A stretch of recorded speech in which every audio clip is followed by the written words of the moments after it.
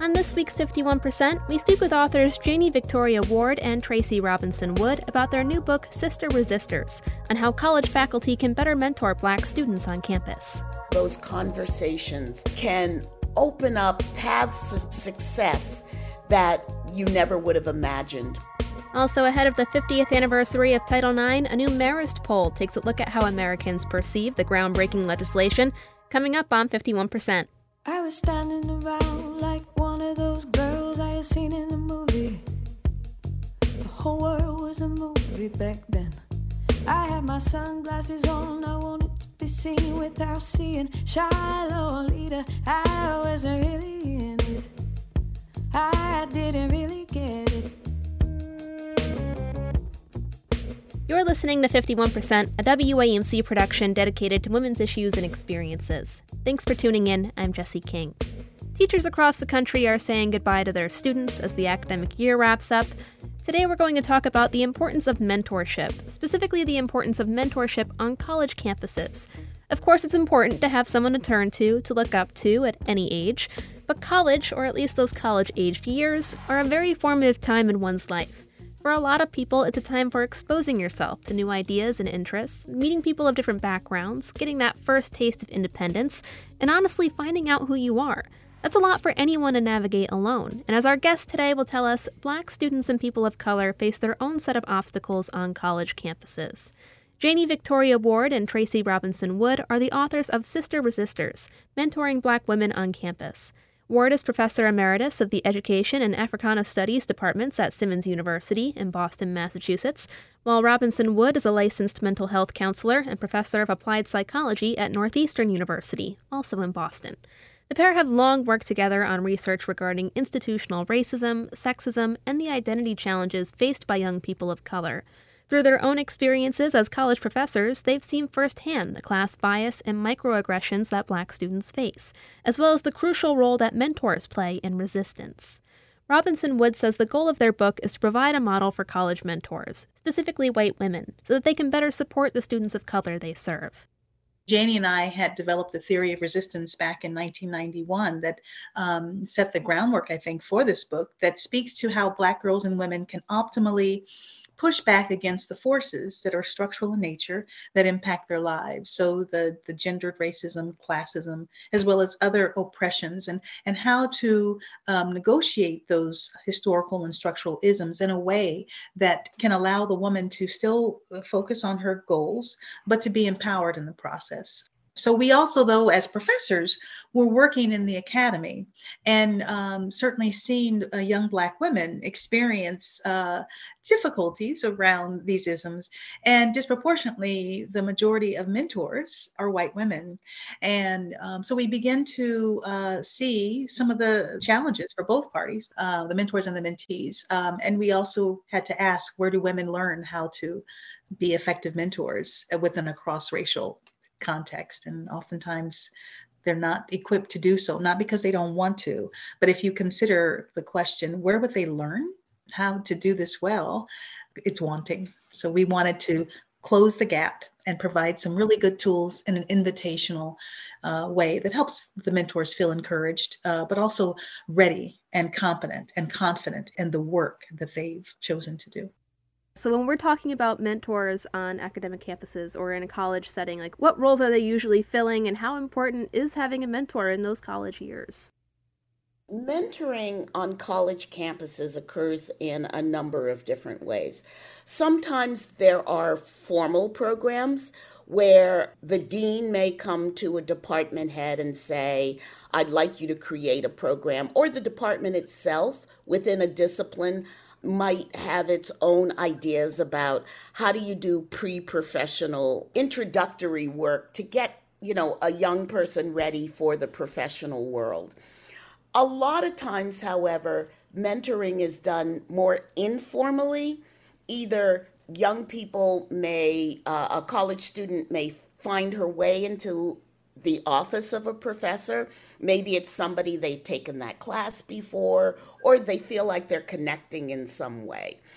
Some mentors are well trained, but a lot of mentors are not. They might have been introduced to the program in a 2-hour session. This is what we're going to do. This is what you've got to do. Go do it, right? And we have found that when it comes to mentoring relationships, one of the most important things that has to happen is the mentor has to be able to have open and honest conversations with the mentee about what they're doing and how things are going. That open, honest conversation, when you're talking with a young Black woman, means that you're going to have to talk about race. You're going to have to talk about sexism and racism and what that looks like for the life of a young Black woman on a college campus and what it might look like in the future as she tries to navigate her professional life. And so how do you often see this academic support failing or falling short for students of color? I think the topic of race and racism is a difficult topic for people to have, especially I think white people to have. And as Jenny said, if you're going to work with the Black mentee, having the ability to talk about race is critical. And yet, we have to ask ourselves, where would white women, who are the majority of the mentors on campus, where would they acquire the skills and the knowledge to have these difficult conversations? A lot of times, white people have predominantly white social networks. They may not live around Black people. They may have colleagues who are Black, but may not. Those colleagues may not be friends. So people are not necessarily engaged in relationships of talking candidly, honestly, and with trust. And that can create difficulties for the mentor to broach the topic with her Black mentee. At its simplest, your mentoring model has 4 steps. So read it, name it, oppose it, and replace it. Could you go into that a little bit more for me? I guess, what work should mentors be doing to help them get more comfortable with talking about race? Well, there's a model that we have been following. The ability for the mentor to read isms of racism, but also other oppressions that include sexism, ableism, to be able to read it and to name it accurately, because sometimes the Black mentee needs to realize that it may not be racism. It could be the situation that they're experiencing, but it may not be. And this is a model that Janie created when she wrote a book 20 years ago called The Skin We're In. So the reading of the racism, the naming, the opposing, and the replacing or replenishing. We believe stories are powerful. So the book is filled with case vignettes that we hope the reader can find herself in there, because people go looking for themselves when they read. And we want our mentors to feel hopeful that this work is doable and relevant for their lives. Right now, I think that there's a lot of anger and frustration out there about the Karens and the Beckys among us. There are some very unflattering things that have been said about white women and white fragility and sort of an inability to step up to the plate and speak and be heard in a way that women of color can listen. And we wanted to push that paradigm aside because in our experience, we have found a lot of white women who are professors, who are administrators, who are staff people, who have either done the work or are really interested in doing the work. That's the group of women who we think can be really good sister resistors, meaning that white women can enter into that space where they are providing assistance to young Black women who are trying to resist the isms in their lives. So one of the most important things that we think has to happen is for white women to become in touch with how those isms have shaped her life, right? And what kinds of resistance strategies has she come up with to be able to push back against bias and discrimination, right? The more that white women are in touch with their own ability to navigate oppression, makes them a little bit better able to listen to a young Black woman and to help her to strategize in ways that are effective, efficient, and within her control. And one of the important things that we want to communicate is that in traditional mentoring relationships, often it is assumed that the senior person has all the information and the junior person is the one who is sitting there taking it all in, right? And when it comes to race, we have found that often the tables get turned. And in this case, the junior person, the college student, may have an understanding of how race works in the United States, how it impacts your life, how it is infused in so many aspects of the institution that her senior mentor may not be aware of. So by shifting the balance in the mentoring relationship, we hope that mentors will be in a better situation, will be more open to listening to what the students are saying and learning from their articulation of how they see these patterns unfolding in their environment. So sometimes it's the student who has to teach the mentor how to see the environment for racism and sexism, for gendered racism, and then how to name that phenomenon, right? And once you name it, okay, now you got to do something about it, right? As Tracy had said, our third step in opposing it, that's when Black women say, okay, can't deal with this anymore. I've got to push back. I've got to stand up. I've got to say that, I will not stand for this. And you can oppose in a lot of different ways. In the book, we give all sorts of examples of Black students opposing individually, or you could oppose collectively. You could get together with other students and go and speak to the dean about a problem. Or individually, you can start to think about, well, what do I need to do? What changes can I make in my life, in my behavior, that would make this situation a little bit better? And the mentor can be extraordinarily helpful there, right? And we give examples of mentors making great suggestions and mentors joining up with young Black women on campus in their oppositional activities. I mean, there's got to be probably cases where faculty might think, well, maybe a Black faculty person would be more prepared or suited to be a mentor towards a Black student. What would your response usually be to that? I think that that's a similar type of issue where therapists might say, well, maybe this Black patient would be better suited to be matched with a Black therapist. And there are times when people want to certainly talk about race and feel that sense of similarity. And we feel that racism is everybody's responsibility and that we are all answerable to racism, because otherwise we hand off to Black people and to brown people issues of race, so that race becomes the burden of Black and brown people.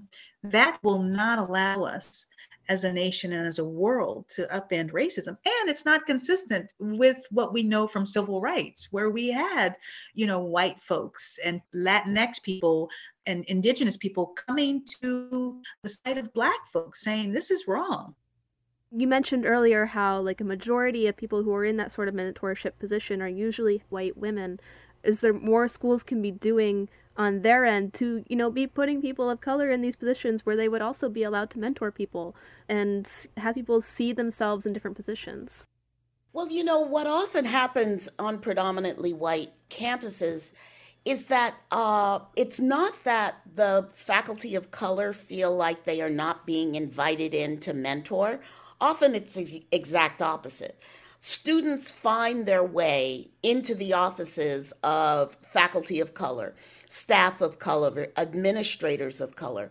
And as a result, those staff people and professionals find that they're doing double duty, right?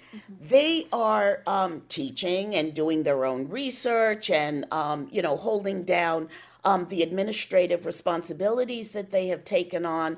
And they are dealing with students trying to navigate a confusing and often bias-filled situation. And it would be fabulous to hire more people of color in these institutions. And I hope that as we look to the future, that's going to happen. But in the meantime, we also have a lot of folks who are already there, right? In this case, we're talking about white women who have already decided that they want to step up to the plate and they want to be more effective in what they're doing. So how do we bring those women into the fold? How do we help them to become the kind of resistors that these young Black women are used to, have been exposed to in their lives, and have found power and sustenance in connecting to that long tradition of resistance that exists in the Black community? How have you seen college campuses, or I guess the college experience, changed since your time as a college student? We started the book, in the very beginning of the book, we talk about our own experiences of mentoring. The truth is, neither Tracy nor I really had mentors when we were coming along in college. Personally, I graduated from college in the 1970s, and mentoring at that point was really something that was reserved for men. And it was often reserved for men in certain kinds of fields, like if you were going into business or industry or something like that. And I was in the arts. And being in the arts, I did not have access to the kinds of internships and the kinds of people that were in the field who could talk to me about, A, how competitive the field is. I was in television and film production. And most importantly, how difficult it was going to be for a Black woman like me to make it. At that point, there had been absolutely no Black women who had ever produced or directed a full-length film in the United States, right? And so it would have been so helpful to have an adult sit down and say, you're going to be a first, you're going to be a trailblazer. These are the kinds of things that you're going to have to confront. These are the kinds of avenues that you're going to have to find on your own, because it is not clear what your path is going to be. We recognize that today things are a little bit different.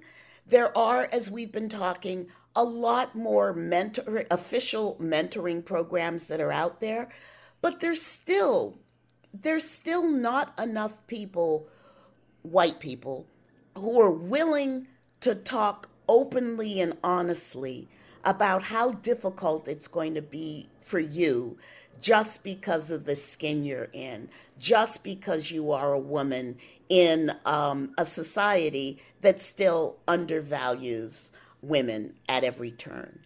But also, we don't tend to think of senior people as needing mentors, and they could benefit too, because at any point in people's lives within that developmental arc, there are questions about, what do I do now?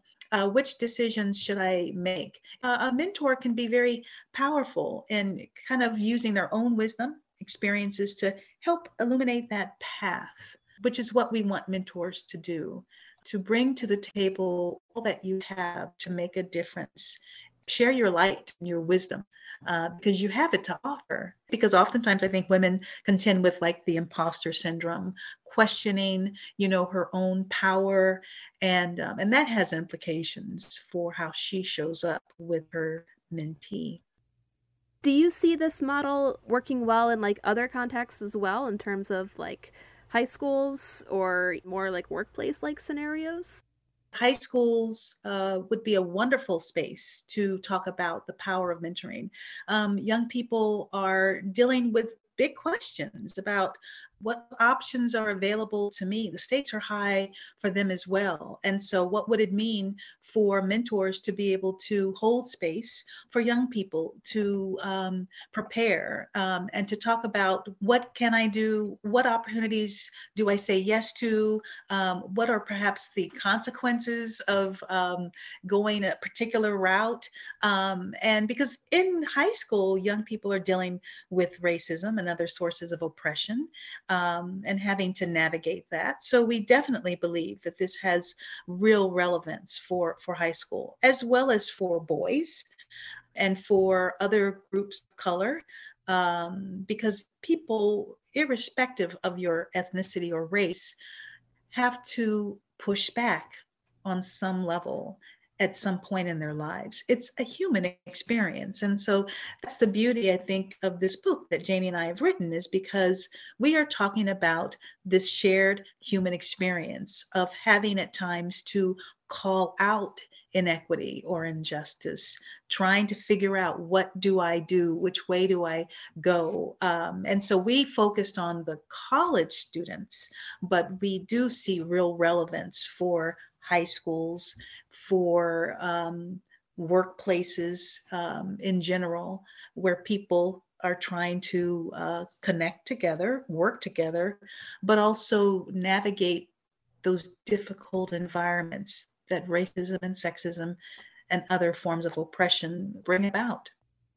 Well, thank you both for taking the time to speak with me. I really appreciate it. That was all the questions that I had for you, but is there anything that I'm missing that you'd like our listeners to know? I think that one of the most important things that we want all of the mentors out there to know, that when you're doing cross-racial mentoring, one of the most important things to do is to listen with an open heart, and to share your experiences with the young women and maybe young men that you were mentoring, and your experiences around race, bias, discrimination, and you'd be surprised how those conversations can open up paths to success that you never would have imagined before you had the talk. Janie Victoria Ward and Tracy Robinson Wood are the authors of Sister Resisters, Mentoring Black Women on Campus. It's out now on Harvard Education Press. Janie and Tracy, thanks so much for taking the time. Thank you so much.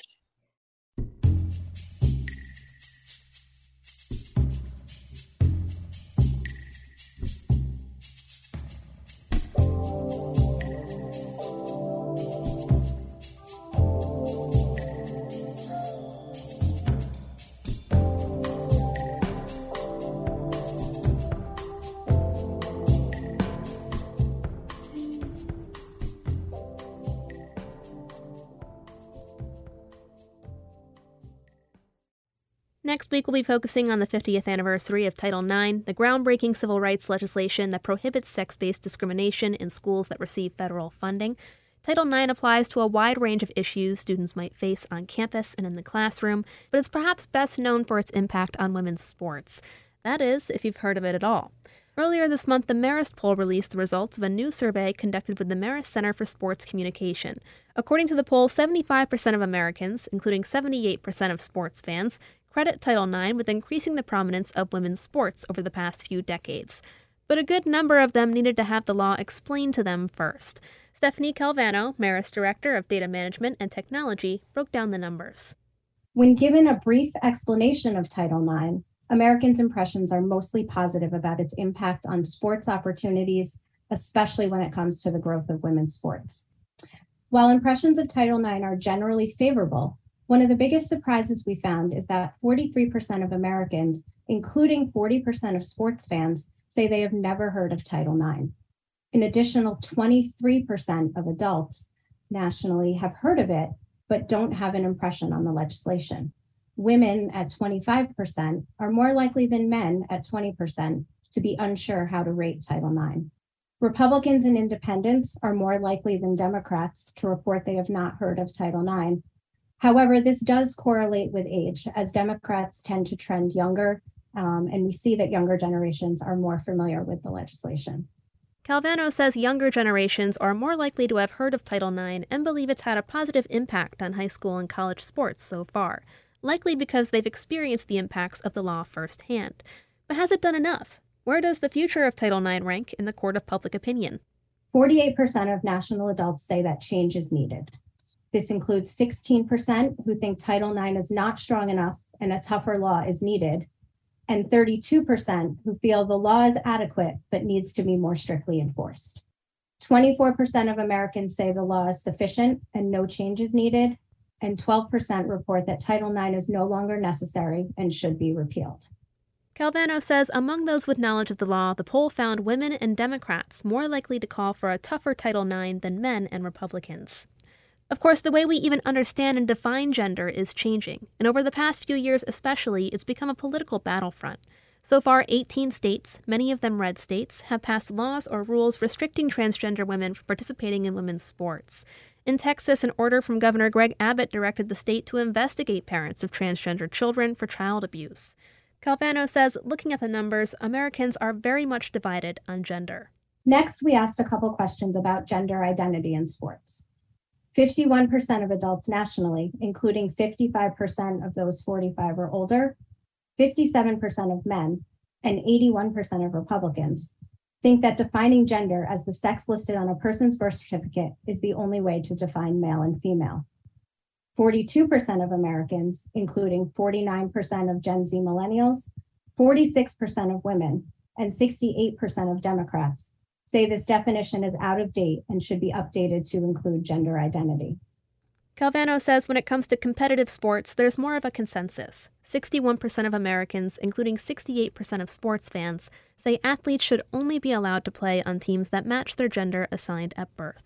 Younger generations, including 37% of Gen Z and millennials and 25% of Gen X, are more open to allowing athletes to play on teams that match their current gender identity. The Marist poll interviewed more than 1,100 adults during the month of May for the survey. Again, we'll have more on the impact and future of Title IX next week. Thanks for listening to 51%. 51% is a national production of WAMC Northeast Public Radio. It's produced by me, Jesse King. Our executive producer is Dr. Alan Shartok, and our theme is Lolita by the Albany-based artist Girl Blue. A big thanks to Janie Victoria Ward and Tracy Robinson Wood for taking part in this week's episode. To learn more about our guests, or just the show in general, check us out at WAMCpodcast.org. You can also find us on Twitter and Instagram at 51% Radio. Let us know what you think and if you have a story you'd like to share as well. Until next week, thanks again for tuning in. I'm Jesse King for 51%. I was every single girl, I was nobody else, I was so sure of myself. I was 15 and a half, he was a hollow laugh, and I lost my cool somewhere along the way. The night air down the hallway, I had to learn how to look away. I lost my cool, no electricity, hot rain on the concrete, sweet